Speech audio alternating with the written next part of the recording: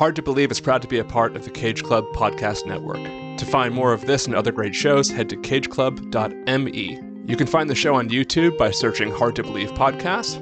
If you'd like to support the show, go to Apple Podcasts and give us a 5-star review. Or you can support the show on Patreon by heading to patreon.com/hardtobelieve. If you want to get in touch with me, you can email me at john@cageclub.me, or you can find me on Twitter at probablyrealjb. That's PROBABLYJB. The show is written and produced by me.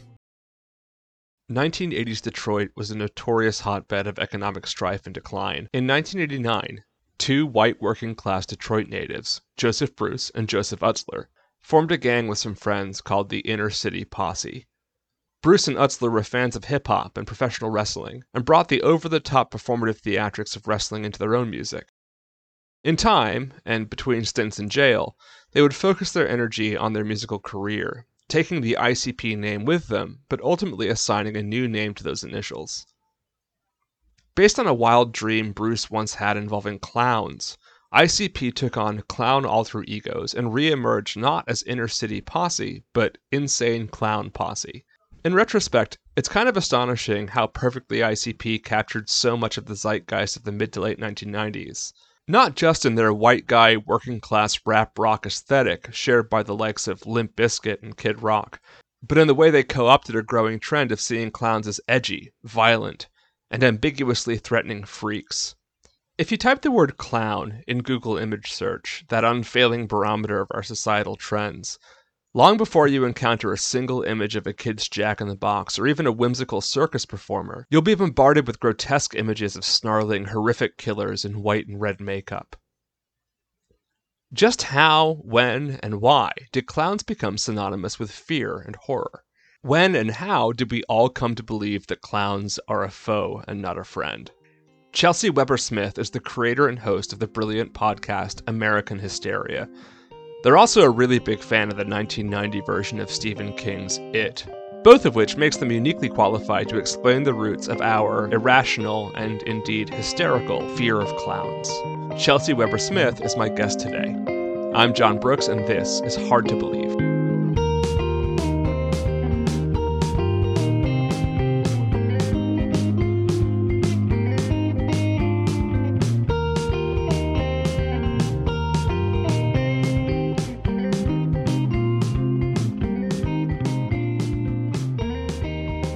Chelsea Weber Smith, welcome to Hard to Believe, and thank you so much for joining me.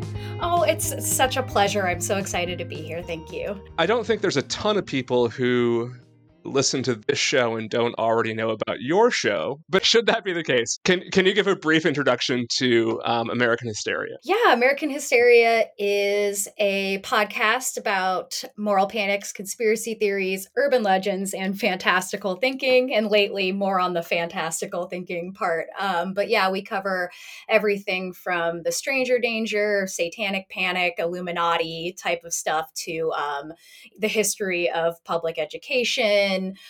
We do a lot of work around social issues, but really what we try to do is look at irrational fears and strange things that Americans believe through all different kinds of lenses, like psychological, sociological, often biological, which is one of my favorite parts, just to really figure out why people think and do the things they do in a historical context. So that's the long and short of it.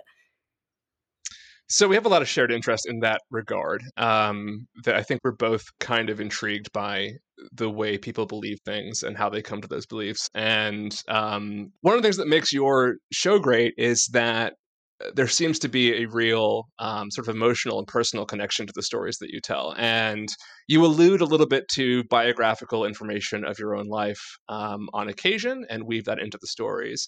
But in brief, like, what is it that drove you to specifically tackle kind of this broad topic, this world of moral panics and kind of fantastical thinking, into and distill that into sort of an essay based podcast?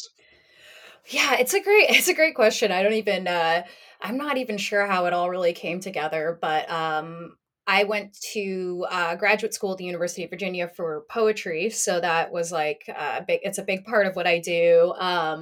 And writing, in terms of the essay format, is just the natural way that I write, and I think it lends itself to digestible information in a certain amount of time that's also entertaining. I mean, that's a big thing, is we try to be funny and engaging and give like the weirdest stories we can, while at the same time trying to kind of tie that into bigger social issues and hopefully impact things a little bit in that way. But basically, I grew up with a dad, like a weekend dad, who was a conspiracy theorist, 2012 end of the worlder. So through my high school years, it was sort of like a countdown to 2012.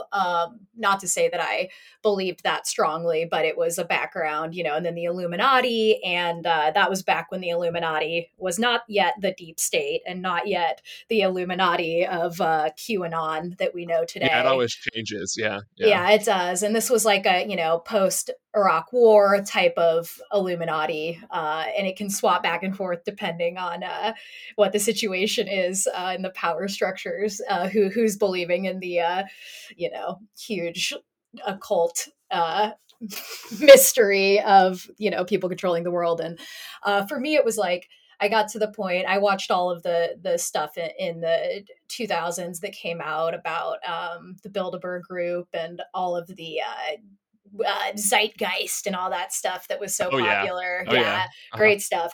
And so it's so easy to get sucked in. And but one day I got to the point where I was talking to somebody about it, and they brought up how it was the Jews that were controlling the world, and that's when I did like a record scratch happened in the bar I was in, and I was like, oh shit, like what am I doing?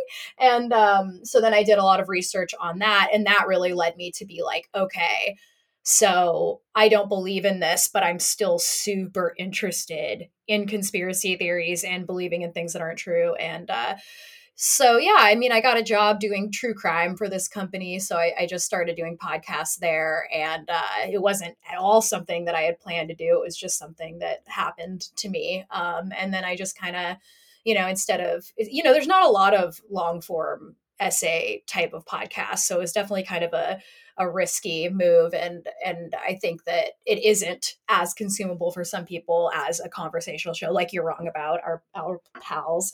But I think that the essay format is just always the way that I can best express myself. And add in those stories and also have control. I mean, I'm a control freak, and when you have a conversational show, as it's like you don't have as much, you just don't have as much control. And I like to really like be very careful, as I'm sure you've noticed, with my words, and really like try to get messages across in a way that is much easier to do in a long form way. Yeah, it's funny because we're I think almost exactly 10 years apart, and I never really considered that there were people for whom 2012 was like a really big deal. Hmm. And I guess it's almost sort of a kind of carbon copy of what for my era was Y2K, and that it like happened again 10 years later, although it was, I feel like Y2K was based in something at least somewhat real and Yes. somewhat tangible, which is just really it's really odd to me. But the thing about the show that kind of resonates with me so much is that a lot of the stuff that I never really considered that had been sort of in the background of my adolescence, and when I went from being a child to like a teenager in the 90s, and then to a 20 something in the post 9/11 era, that I never I always knew the stuff was there, and was always, again, like I was a huge X-Files fan and like Area 51 and Mm-hmm. all that stuff. Like I loved it in the same way, but never really understood exactly how to contextualize it, and that there was context for it. And so like the thing that I wanted to talk to you about today, the one that really sort of like jumped out to me as, oh, okay, I now get that there was something actually going on here. Is your episode about clowns, which was from, I guess, like 4 years ago. How long ago was that? 2018, so not quite so long ago. 2.5 years, I'd say. Yeah, it's been a minute. Yes, yeah. Oh, we're gonna pick apart the whole clown thing first. One of the things that you've talked about on your show again is that you love horror movies, and is it your favorite horror movie or your favorite movie? Full stop is the 1990 version of It. It's my favorite horror movie, but probably top three. And my favorite movie of all time is The Rocky Horror Picture Show. Okay. But Is it your no, it is. And we're talking 1990. right? I just always want to be very clear about that. It's a very big Yeah. difference. But both of them star Tim Curry, so that's really my thing. So it's really a Tim Curry thing. That It really is a character actor Tim Curry thing, I think. Does that extend to Congo or no? Never mind. God, Congo. I haven't thought about that in a long time. I would assume not. That's always my go-to. Like, yeah, but Tim Curry was in Congo. Is always my the card I It's pull out. unforgivable. It's not, because he elevates Congo into a Nice, new a better movie than it would have been otherwise. God, that was like during like Anaconda time, right? Wasn't it like It was Jurassic Park cash-in time. It was like, let's make anything Michael Crichton ever touched and turn it into a movie. And yeah. and yeah, it was around the time of Anaconda. I've forgotten about that movie too. Okay, let's get back to it. So aside from Tim Curry, what is it about that movie? Are you afraid of clowns? Does the fear of clowns extend to your own fears, or is there something about that movie that just you love it because of it's a great movie? I think, I was never that afraid of clowns. It was definitely more like one of the things where everybody was afraid of clowns, and so they were just known to be creepy by the 90s, right? And I just was more interested in why so many people were afraid of them. And of course, uh, it's a fantastic psychological tool to turn children's entertainment into something horrifying. And I mean, he did that. Stephen King did that in the late 80s. But we were already afraid of clowns. And so I think I've always been interested in, you go back to the 50s and 60s and nobody's scared of clowns. It's not Right. something that, right. And I'm sure we'll talk about that more, but yeah, the movie itself, I would walk through. I've always liked horror movies since I was as like little as I can remember, and I'd walk through the horror section of Blockbuster, and I'd always see that movie. Uh-huh. And just because I like walked through the section didn't mean my parents were actually going to rent me it at 8 years old. But I caught it on TV, right? Like they used to play it all the time on TV, so I caught it on TV when I was maybe 9 or 10, and I just absolutely loved it. And I love a coming of age story so much. And I mean, if nothing else, it's a coming of age story, and coming of age through trauma and through friendship. Like I love a movie that's about a group of kids having a strong friendship, like Now and Then, or like Stand By Me. And I just think it kind of has everything. It's a great horror movie, but it's also a really cool kind of allegory for facing your fears and facing your past. And, there's even some recovered memory shit in there, which was very much of the time, in terms of they've entirely forgotten the clown and all the trauma, and then it suddenly comes back. And I just think that it's kind of an interesting time capsule because, of course, I've talked about that so much on the show. But yeah, it just always gave me a really great feeling. I thought Tim Curry was so scary, but so funny, and so there's just no person like Tim Curry. I know you said aside from Tim Curry, but we're back. But I just never seen a clown like, it's down to the way that they did his makeup in the movie. They use like fish hook eyebrows, which is really different from the exaggerated feature. Like they minimize all of his features except for his head. There's like things that they did on purpose that evoked this uncanny valley type of thing, which is a lot about what the episodes about that we do on Phantom Clowns and the Clown Panic. So yeah, I think it's really it's got everything. It's got coming of age, it's got adorable romance, it's got tragedy and it's got uplifting moments, and it's a good 3 hours long. So it's like the Titanic of horror movies. It's got two VHSs. Okay, so here's the thing. So when I was little, um, I didn't have a problem with clowns.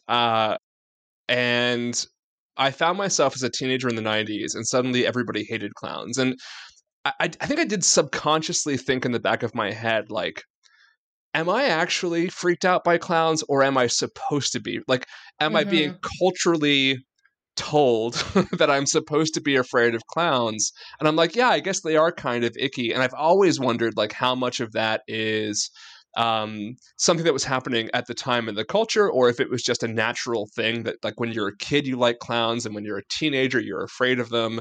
And there's something psychological about that. Um, your episode really got me thinking a lot about that development, and it seems like the answer is kind of both. That Yeah.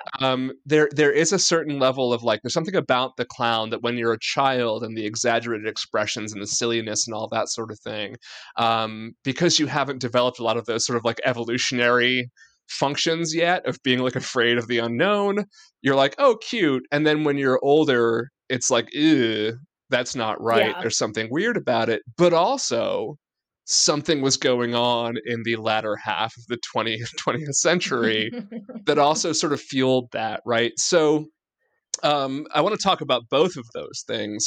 You alluded to the fact that, like, in the 1950s or whatever, like, clowns were not scary. You had Bozo the Clown. When The Simpsons started, like, Krusty was, cool, and that was what kids were into. And then there's this U-turn. What do you trace that to, in, let's say, around 1990, that suddenly we have this shift? Well, definitely it, but it's not it, right? Right. I mean, I think it was like the nail in the coffin, and a lot of clown groups like really don't like it Mm. because of what it did. But I would be more apt to say that Stephen King was influenced by the culture to make this villain that would have happened regardless. So what was going on in the 80s is sort of a convergence of several moral panics. The 80s is just, of course, one long moral panic. Oh, yeah. I remember. Yeah. But you've got Stranger Danger, you've got the poison Halloween candy, you've got just kidnappers roving around, satanic kidnappers taking children away into the forest to do rituals, or they're in the daycare center, about to sacrifice your infant to Satan. So it's just kind of like a prime time for something like this. And it's hard really to pinpoint exactly how it started, but in the 80s, Benjamin Radford, who's a folklorist who documents a lot of this stuff, is kind of like the one person that really documented this phantom clown panic. So I always like to shout out our underappreciated folklorists. But he just was able to see in several different states, kids and adults were reporting seeing clowns in the woods, being threatening, trying to kidnap children into vans, and basically everything that a stranger danger would do, but like put a clown on it. And so I don't know. It's one of those like kind of mysteries. Exactly why it happened. There are so many great sociological, papers and ideas, and I tend to be interested in how it was, Ronald Reagan sort of affected the Mhm. clown panic, Mhm. because he was this very kind of clownish type of person. The way that he looked, he looked fake, the way that Trump looks fake, right? He just doesn't look fully human. There's like an uncanny quality about these two people. And it just so happened that the second Phantom Clown Panic came in 2016. So it was hard for me not to, because I think the first one was in 89, 88. It was around when Reagan was really coming up. In politics, and it was obvious that he was going to probably be the next president. So I don't know. It's like it's really hard, but it's such a fun and weird thing, and I think it's so true that what really happens with these things, and I'm sure something like this happened in your hometown. It happened in mine once, and it's just like somebody claims something happened, and then you're a kid and you want to be cool and you want attention and you want to be part of this thing, so you're like, oh well, I saw one too, yeah, he did this, and you like up the ante, and then you've Right, got a bunch of 80s parents that think that right, Satanists are, eating again your baby. right. And so it's not actually a stretch to think that there are these like evil clown people driving around, which of course there were never any actual clowns found, but there were a lot of birthday clowns harassed by the police. Um, so yeah, so it's, I wish I knew exactly, but what I do know is that it was in many places at once, and that's always really strange, and that's common with urban legends. I mean, you could really sort this into kind of the urban legend category, Hmm. but it's just it is strange that it pops up all at the same time, and I think that's when sociologists are like, okay, like this is happening from some sort of like weird collective cultural consciousness, and that is basically, I think, because it's so many different things, because we talk about the uncanny valley, as I'm sure we'll talk about more. I've already said that, but Yeah, yeah. so I think it's just really hard to actually have an answer, and it's probably just a combination of things, and then once kids get their hands on it, people run with it, and Yeah. it's a lot of fun to do. Well, I do want to talk more about the uncanny valley thing next, because one of my theories is that there's kind of this. I do think that the Stephen King and actually that video box and the cover of the novel, which got changed Hmm. to Tim Curry like clawing his way through the um, Yeah. right. Um, I teach high schoolers and I teach a course on justice, and one of the things that I talk about a lot is moral panics and the way that these sort of paranoias and fears always lead to injustice. When you talking about being into conspiracy theories, and then you finally had that friend who was like, "By the way, it's the Jews," Yeah. and you realize, "Oh shit, every conspiracy theory." Ultimately, is anti-Semitism, It and is. like wrapped up in something. Um, so one of the things I say to my students now is, okay, so here's what it was like for me growing up. When I was in 5th grade, we couldn't wear name tags on field trips, and they told us the reason why, which is that some guy is going to claim he's your uncle, right? And see your name and be like, "Oh, hey John, I'm supposed to pick you up," and your mom called and it's all fine, and then you go home and then you get trafficked and you're dead or whatever. So like literally couldn't wear name tags after I think 4th or 5th grade. Um, the entirety of my life up until 1990, every child that I went to school with was sure we were going to die in a nuclear holocaust. Hmm. It's just a matter of when. It was like the Russians are going to, press the button at some point. It's a matter of when. And so like that perpetual fear, right, was underlying everything, and Ronald Reagan's stranger danger and all that sort of thing. And then by the time I got to 1991 in health class, we're all told we're going to die of AIDS all the time, Yep. right? And it's like, here's how you not don't get AIDS, but you're gonna get it, and someone you know is gonna die of it, and it's gonna happen. And I'm like, holy shit. And then I get through college and 9/11 happens. So I can understand Right. how my generation in particular was vulnerable, right, to this kind of thing. And then I think like, okay, getting to this uncanny valley thing, is there something innate about clowns that make it like sort of ripe for that kind of a twist, right? Where it's like, here's this thing we're going to insert to kind of absorb all of that anxiety. The case that you make and sort of um, analyze and talk about studies about is this idea of the uncanny valley, that this like not quite humanness of the clown that makes it scary. So talk a little bit more about that. Yeah, so The Uncanny Valley, I think, is so interesting because it tries to explain to us the feeling of eeriness. And since I was young, I've really wanted to understand that because it's like one of my favorite things. Because I definitely was like a abandoned building, Hmm. paranormal investigating type in my old life. But supernormal, yeah, well, sorry, I'm also going to talk about supernormal stimuli in a second, but the uncanny valley, yeah, it's essentially perhaps a mechanism in us that revolts us away from something that could be dangerous. And so when you have something that fits into the uncanny valley, which was originally a computer term. I don't know how to say that, but a technological sort of psychological thing when people are making video games, when you're playing a video game and you're just like, ooh, that human's like a little off and it's making me feel really uncomfortable. Yeah. And you can think of animatrons, right, at Disneyland or dolls, or anything that that resembles a human being, but there's something off enough about it that you have a bad feeling and you can't sort of like trust that thing.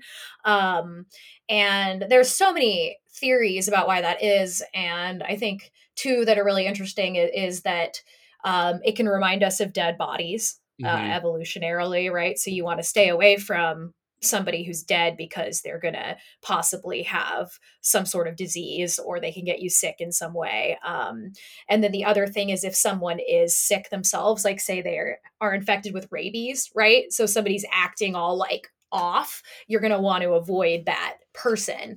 And who knows? Those are just theories that I find interesting. But then on the other side, there's this thing that we talk about on the show quite a bit called supernormal stimuli, and you could sort the clown into that if you wanted to. And supernormal stimuli is humans, at least in terms of like the studies that have been conducted, are naturally, well, all animals actually are attracted to exaggerated versions of things. So the original experiment was these birds were given a fake nest that mimicked the eggs in their own nest but bigger, so like larger with large polka dots. Theirs were like speckled, so just larger versions of their eggs, and they have completely abandoned their eggs to sit on these plastic eggs that like they couldn't even sit on, they were so big.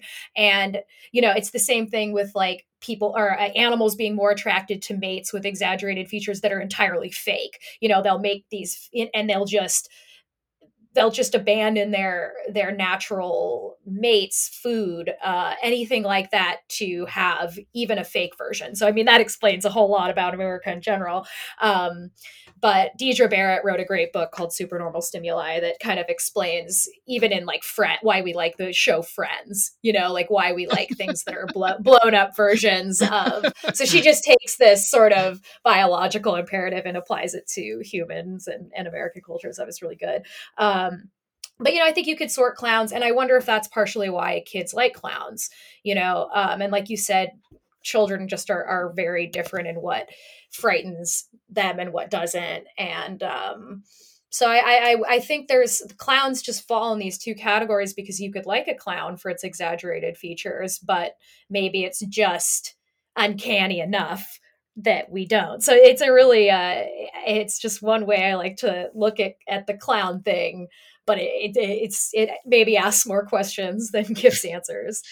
Yeah, one of the things that you talk about in that episode is Ronald McDonald, and I have to like, it made me think that I've actually never been creeped out by Ronald McDonald because I think, and I don't know if this is true, but like my theory is that it's because he lives in a fantasy world. Like he's not supposed to be Mm. from here, and so like he hangs out with the Fry Guys and the Hamburglar and Birdie and Grimace, and like so he belongs in that bucket, and he like comes to visit sometimes in the McDonald's play area, but like that's not where he's from.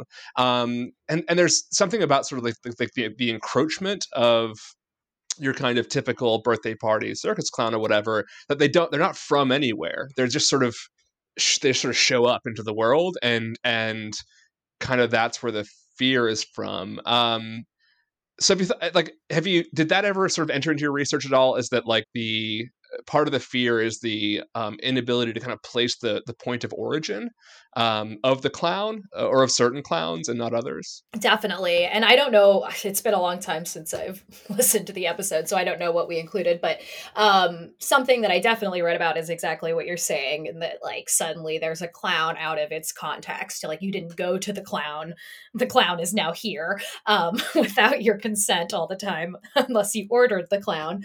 But yeah, and I think that's it, it so another thing, and I know we do talk about this in the episode, is back on the eeriness tip. I was trying to understand what that feeling was and why we have it, because it's a very particular feeling. It's not fear. Like when you're feeling like creeped out, you're not necessarily afraid, and Mhm. but it's like fear adjacent, right? It's closer to fear than any other emotion. But so what I read about is that basically when you are confronted with an ambiguous threat, you are hyper focused on whatever the threat is because you're trying to get more information. So it's basically like a warning from inside yourself that Right. like a situation might be unsafe. Like say you're on a bus and some person is staring at you, or saying something weird, but you're not like, it's not like a threat necessarily, but you're like, I need to keep my eye on this person and I'm feeling creeped out. Mm. And sometimes like, I don't know why, but the other half of it and why there's this dissonance that happened that creates eeriness is that you're also trying to not break cultural, or you're not trying, you don't want to break the rules of your culture and society. So like you don't want to run screaming away from this person that you don't know is really a threat. You don't want to attack them. You don't want to do any of the things that you would naturally do if something was actually threatening you. So that dissonance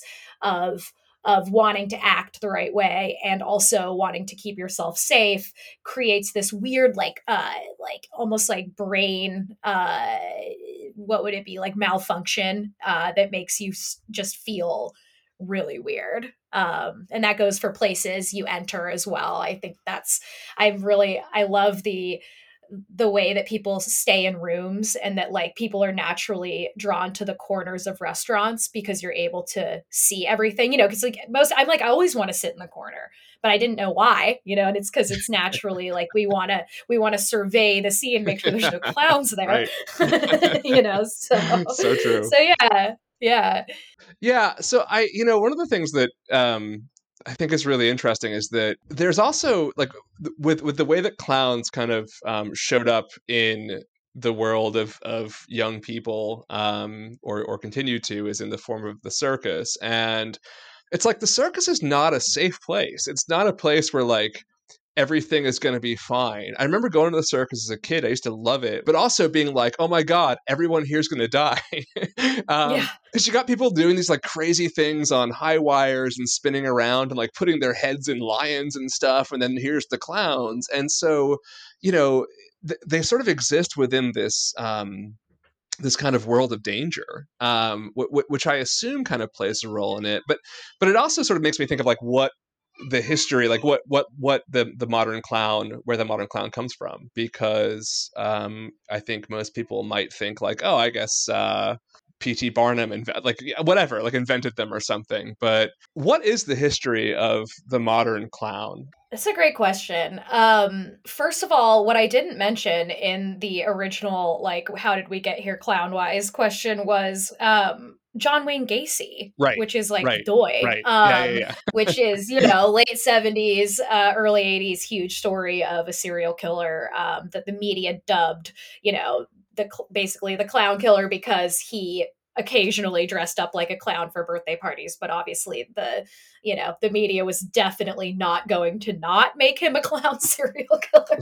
Right. Down to the certainly invented quote where he says, clowns can get away with murder when he's being arrested. Like, on what planet, did he say that? Right.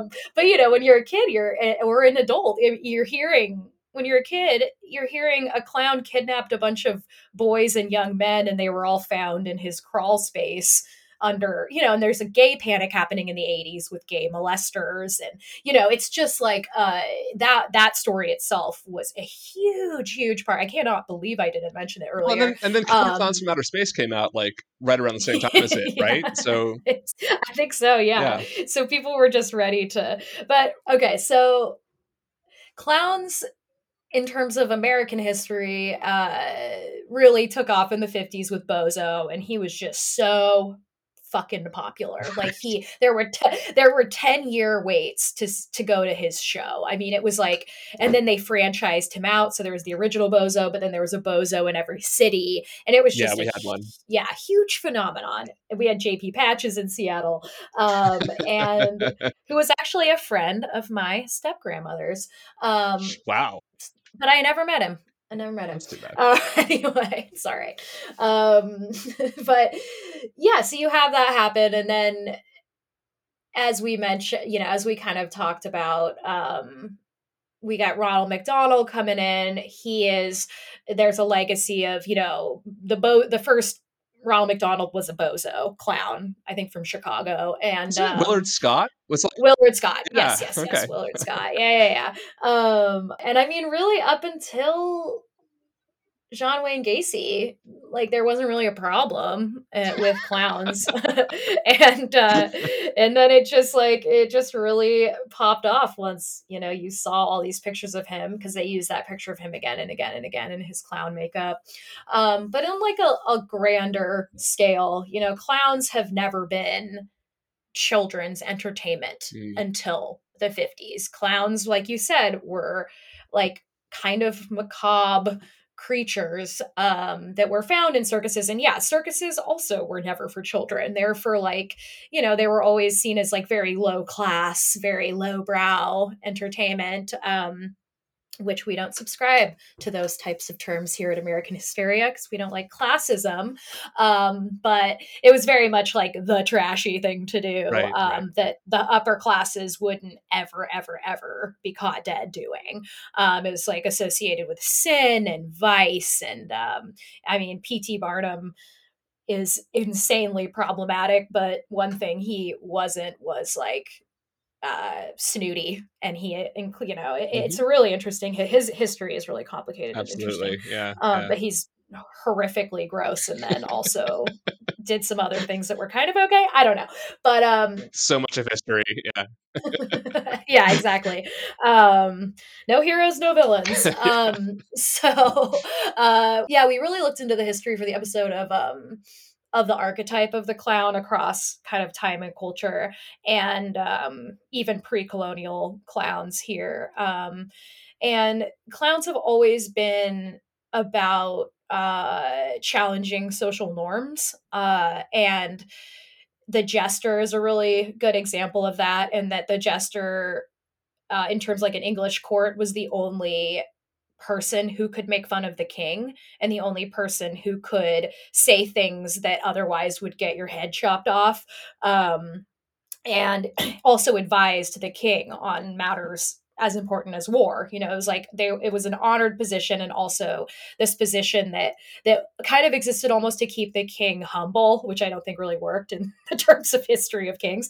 But then you have clowns like in indigenous tribes, and of course this is a very general statement, and every tribal community was extremely different, but there were the Hyoka clowns were really, really cool characters that were a really important part of the community, and that they would make people laugh, but they would do so by doing the opposite of whatever the custom was. So if it was freezing in the winter, they'd take off all of their clothes. If it was really hot, they'd put on all their clothes. You like ride a horse backwards, be really rude and shitty, and just the things that you're not supposed to do.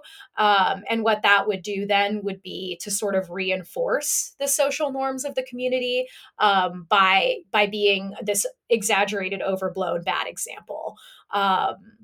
And it's a really holy thing. Like it's a very important part of, and even now, it's just a very honorable role, which I think is really interesting. And so yeah, they weren't they weren't children's entertainment. I'm not exactly sure who the, mastermind was that changed the clown into a child's thing, Yeah, but yeah, before that, the clown was more of this important challenger to what was happening, but it wasn't necessarily a challenger that was trying to break apart customs, but more reinforce them and bring the community together to laugh, but also to remember, like in times of happiness and joy, the clown would talk about death, and right. in times of abundance and or in times of, drought or whatever, the clown would just act like ecstatically happy. So it's just a really cool pre-colonial type of clown. And then we brought John Wayne Gacy. White people just brought John Wayne Gacy. Well, white people also brought the Joker, and Hey, you know what I mean. we're not all bad. um, no, so yeah, that got me thinking about how in a lot of native and pre-Christian religions, absolute monotheistic religions, the figure of the trickster, who is always in the pantheon, is considered to be like one of the most human and relatable and sacred beings, because the trickster like does dumb shit like people do, and also forces people to make mistakes and learn from them and that sort of thing. And you saying that, it makes me think that in a lot of ways, like the court gesture is almost a way of like wedging the trickster god into a sort of rigidly monotheistic Christian worldview. And there probably is something with the sacredness of the clown that has maybe even deeper roots than that. The other thing that I kind of realized as we were talking here is that also around the same time as it was Tim Burton's Batman, and the way that like Jack Nicholson plays with this motif in that movie so well as well, that like he has to wear like human makeup over his clown face, and so it's like a reverse of that. And then when you see Jack Nicholson in the human form, it's like very grotesque. And I think that now I think about the triple threat of like Killer Clowns from Outer Space, and then Tim Burton's Batman, and then it. I'm like, okay, well now it makes sense. Now I understand why all these kids were suddenly terrified of clowns. But anyway, so I hang out with teenagers all the time. It's my job. I don't have a choice. So I get sort of secondary what's going on social media vibes, right? So Mm-hmm. I remember, I don't know, 10 years ago, everything feels like 10 years ago to me. 10 years ago, that there was this like, these kids in my class being like, yo, Mr. Brooks, there's all these clown attacks. I'm like, what the hell are you talking about?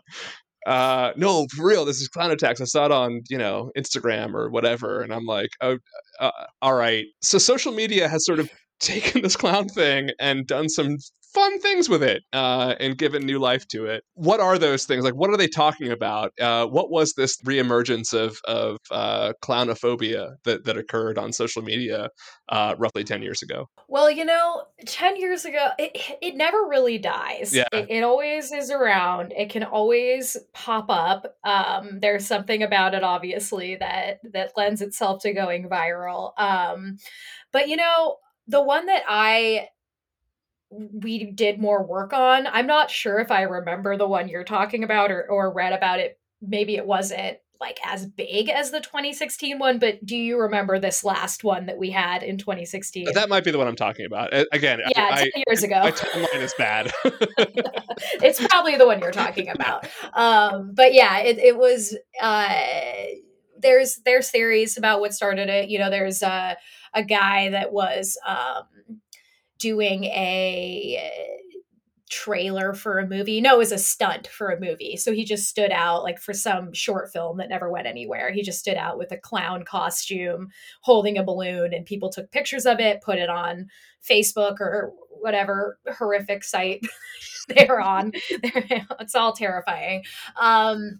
And then from then on, it just really exploded. There's also this great documentary, in case you or your listeners haven't watched it, on Hulu, called Wrinkles the Clown. They claim that this particular guy is really the reason that this clown panic happened, and I think that's a little bit of an exaggeration. But there were just people, for whatever reason. I tend to, if we're going to go on some deep psychological level, I think obviously things were really different and intense in 2016. All of a sudden, we Hmm. had a very Right. Yeah. I don't think, even if you love Donald Trump, I don't think you can say he doesn't look I like a don't. clown. No, I didn't assume. I assumed you did not. But he looks like a clown. He just Yes. looks. There is no person I can think of that looks naturally more like a clown than that, or unnaturally, but at least day to day looks like a clown. And so, I tend to like those explanations, but we'll never really. I mean, we can't know. This is mysteries of the you know Right. American psyche. But yeah, it did the same thing where it was watching the news clips. And I know you've heard the episode, and we used a lot of them in there. They're just so funny, of little children saying they saw clowns in the woods. And my favorite is that this is like very 2016 versus the 80s, right? In the 80s, the clowns were offering candy, and in 2016, these kids are saying they just offered them cash to come into the woods, just cold hard cash. And so, Yeah. it's but again, it's parents. I think, we can say kids, but who else it is? It's parents. Parents who want attention. Oh, They're they're the worst. everywhere. Yeah. Yeah, and or just adults in general. Like, I'm gonna come out as a Shrimpgate non-believer. Do you remember Shrimpgate? No. Oh. Wait. You mean The the shrimp and cinnamon Princess toast Crunch? crunch. Yeah. Of course. Of course. Yeah. Yes. Yeah. And I'm like saying it's fake, and people are like, I'm allergic to shellfish. Like, how dare you, Right. say that? And it's like, no, this dude is lying. Anyway, he was like, I'm going to take it to a scientist and show you that it's real. And we never heard back from that No, scientist. I think I even said, like, in like 2 years, some kid's gonna be on the bus and be like, my friend I went to camp with, like, his brother, like, for sure found shrimp in his 100%. cereal. Like, it's 100% Oh gonna yeah, it happen. is, and I mean it happened with Pepsi. People were finding syringes in their Of Pepsis in the course. late 1980s, and there's videos of people just putting them in there. It's just such bullshit. But it is like, especially on social media, there is a huge incentive to do something sensational because you want to go viral. And what's going to go viral? It's like, that's my opinion on sort of the kind of discourse that we have politically on Twitter, is that the loudest and most sensational and the most exaggerated, or the most intense, or the most overblown opinions and voices are going to be the ones that we listen to the most, and Mhm. we think represents each other. So I think that in that way, it's easy for anyone to go on the internet and say something incensing, or something fun and creepy that's going to go viral. I mean, we see videos of ghosts going viral, and UFOs and all of those different things, whether they're true or not. People are always going to be attracted to the most exciting stuff, and that has its evolutionary purpose, in that we pay attention to novel experiences because they're the ones that we can't afford to ignore in a lot of cases, where we're not going to pay attention to kind of like the same old stuff because our brains are used to them. But if it's something out of the ordinary, that's either a threat, or even like something awesome, like a crazy food source, or whatever, we're going to pay more attention to that than we are to the corn that we've been eating for the last 6 months. So it's we're attracted to these novel experiences, which then has made our world end, because we're attracted to conspiracy theories and stories of Satanists, and all these different things. But if you have someone saying, like, a clown is trying to lure my children into the woods, not only is that like juicy and fun, it's also playing on a lot of fears that we have, and then Right. it's also playing on the attention economy of the internet, where a parent can say, I found Momo. this. Yeah, I found the Momo. I found the Momo. They call it the Momo a lot, Yeah. which always makes me laugh when adults are talking about it, the Momo. But you hear a lot of every year there's someone's put something in Halloween candy, and Yeah. almost always, I mean, nobody ever puts anything in Halloween candy except as a prank to prank their parents or their friends or whatever. But, there's always parents getting caught by the cops later or whoever faking this stuff and making it go viral on social media, and then it gets out of hand, and then they investigate it, and the parents finally like, I just did it for attention. Right.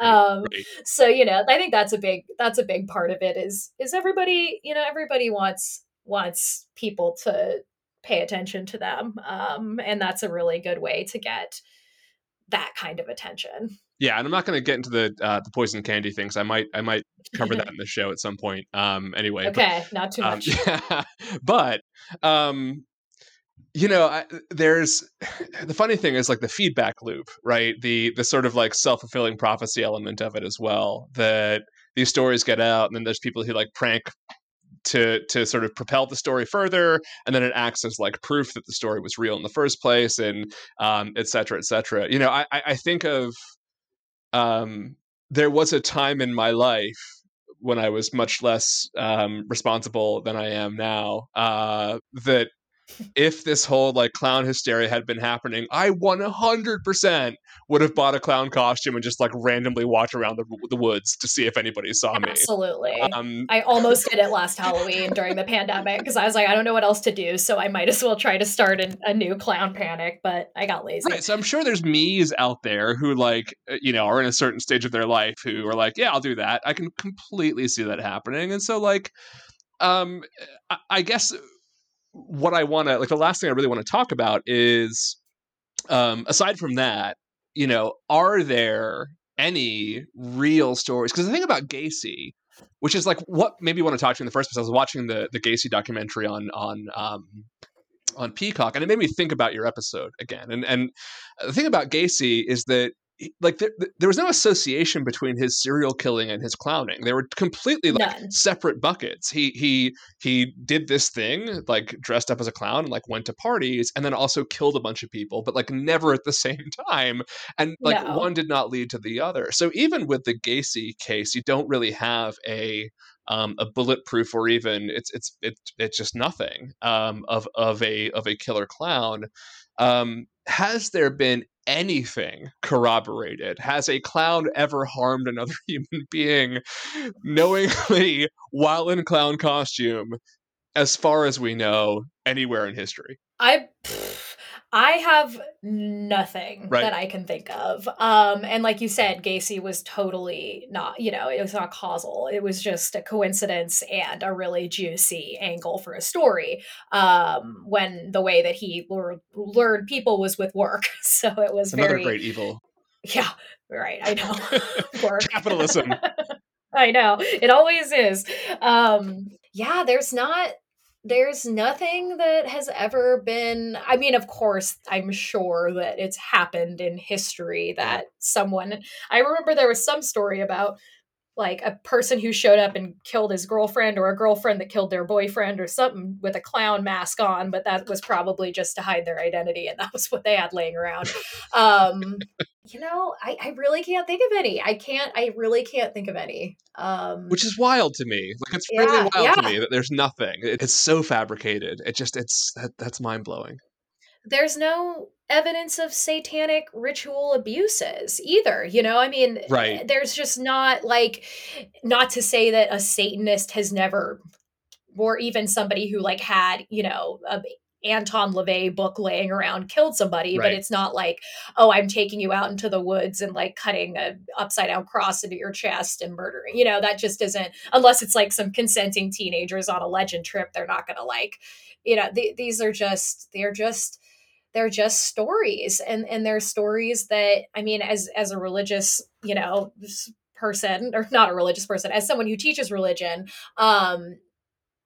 about Jewish blood libel, and that's really what the Satanic Panic was. And the Illuminati is just this ancient, 2,000-year-old story of Jewish people drinking the blood of Christian babies. And all that is dehumanizing our enemy. We all do that. We dehumanize our enemy, and that's always the best way to do it, is with Satan, in cultures that believe in Satan. But the clown is almost just wrapped into that for me now, this like fantastical villain. But the clown isn't it's not being used against anyone. They're calling people Satanists, and there's an agenda against Satanists, but the clown stands apart as this sort of purposeless villain. Like what he's Yeah. not. You're not you call people clown, sure, but you're not like, you're bad because you're a clown. Right. Like Right. Right. there's Yeah. just a clown in the woods, right? It's But you're perfectly not normal. using that. Yeah, it Just a is. clown in the They're just woods. like just a clown in the woods. Natural But I guess habitat. that's kind of why it does fit an urban legend more than moral panic or Right. conspiracy theory. But they're just there's so much wrapped into the clown, and the idea of the vulnerability of children. And I really do think that that's part of the root of it, is just, how do we take the thing that we at this time find to be the most innocent and flip that around and make it, it's like how Tom Hanks was the leader of the QAnon pedophile ring to some people. It's like, how can we take the nicest Right. thing? Right. And Yes. I America's have a dad. belief that, Yeah. yeah, I have a belief that if Mr. Rogers had been alive, that he would have been the Oh leader no, of the QAnon. that was already happening. I mean, even like when I was a teenager, like the rumors of Mr. Rogers as a pedophile, the child rapist, was all there. Um, Oh, yeah, so so it sad. would have been so much worse in the QAnon internet Yeah, age, I know. but yeah.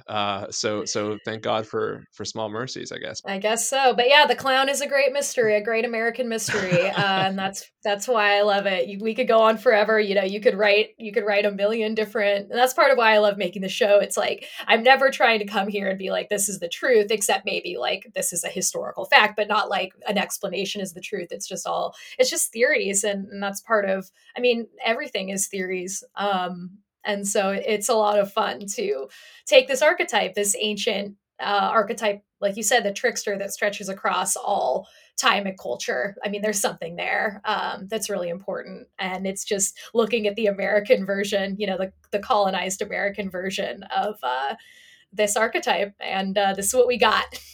um, Before we go, Yeah. just I want to ask a semi again sort of personal question here, not that personal, but again, you and I, like we both really enjoy debunking and investigating sort of the DNA of these ideas and how they come into the world and how they present themselves and so forth. And like tied to that is also, I think, a shared history that, at some point, like, yeah, I took conspiracy theories seriously.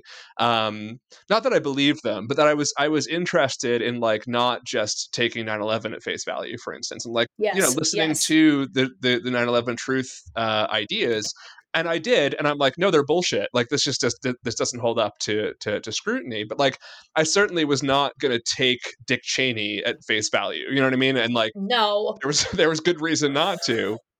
Um, and like I go back and forth on the alien thing. Like, I'm still not quite sure where I land there. I tend to be more on the very skeptical side of that whole thing, and I'm pretty sure Lee Harvey Oswald killed JFK, and that's pretty much the end of it. And Hmm. but like, I've thought about these things, and I've done the research, but like real research, not like YouTube research. Sure. Um, and like thought about, well, what if the world is flat? Like, tell me it isn't. And I'm like, oh, okay, there you go. There's science. I'm all set. So Yeah. I guess at this point I'm sort of like exhausted. Like, I'm out of conspiracies. There's really nothing that I'm not fairly certain like where I fall as far as that goes. But is there anything, even after all this time and all this research and all these episodes that you've done, and you've covered really an enormous range of topics, is there anything that you're still kind of hanging on to that you think like, well, maybe this thing is true? I mean, something we try to really drill in is that, like, conspiracies exist. Yes, there are conspiracy facts. Yeah, exactly. They're just usually a lot less sensational than we'd like them to be. Right. um and I think there's plenty of that in the Iraq War, and different things that you could point to and say that's conspiracy theory. the Iran-Contra stuff, there's definitely, or we talk about the Black Panthers a lot on the show, and the treatment of the Black Panthers by the FBI, CIA, just there are real conspiracies in which groups of people are in cahoots in some way to get a desired result, of power. So, one that I just still can't let go of is Bohemian Grove. Yes. And because there's evidence that powerful people get together in the woods in California to revere the redwoods, quote unquote. And it's, just basically this freaky, weird frat party that is completely documented to have this thing called the cremation of care, which appears to be a sacrifice, like where everybody wears robes and fucking chants and does all this really weird stuff that, as a 19, 20-year-old who was watching Alex Jones, by the way, before Alex Jones like really went on the right wing tip, he just kind of accosted and yelled at politicians, which I enjoyed in the Bush years because he hated Bush, right? And so I don't think they do anything occultic or satanic, but I think that things happen there and agreements happen there and handshakes and money and like, politicians talk to lobbyists and they talk to media people and celebrities even sometimes. And I think when you have this group of rich people getting together in the woods for a week and a half or 2 weeks or whatever, you're going to be like, what?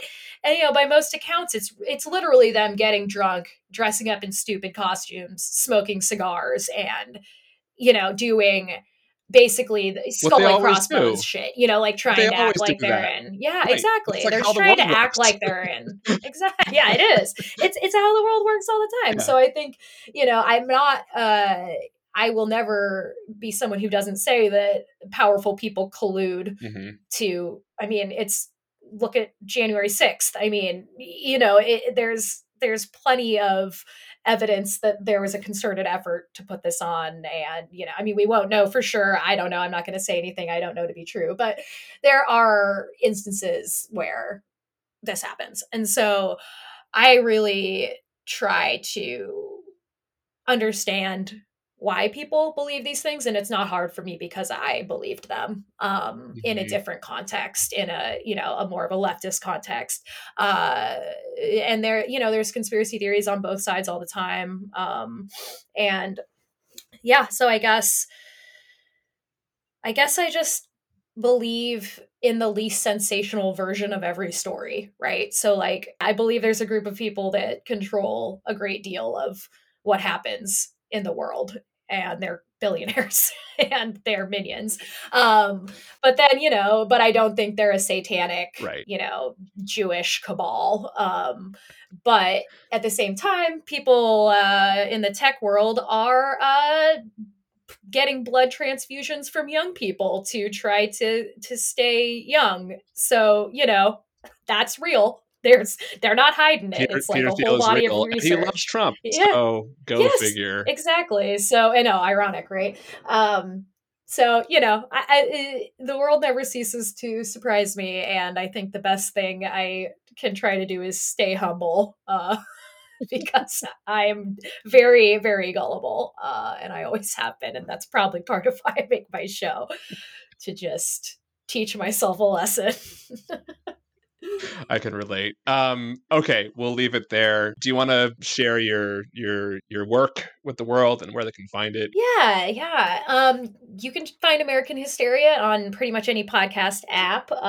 We're on an off season right now, but we're still putting out some interviews and some content. We just did an episode on gender reveal parties that was very fun. And we have Patreon as well, where we do extra content. We're doing a road trip this summer, my partner and I, who works for the show, and we're going to be putting up, great American road trip stops, kind of like live content there, which will be really fun. So if you're already a listener and that sounds fun, head over and check that out. And then Twitter @AmerHysteria and Instagram @American Hysteria Podcast. That's where you can find me. Well, Chelsea, thank you for coming and talking to me about clowns, and it's going to be my second fun episode in a row, which I'm very excited about. have a great summer, and looking forward to the next season. Well, thank you so much. I really appreciate you having me on, John, and I'm happy that you get to have fun episodes. I know what that's like when you just get to a fun one, Yeah. so I'm glad I could be part of it. Thanks for listening. We'll see you guys next week. Really, I'm sad.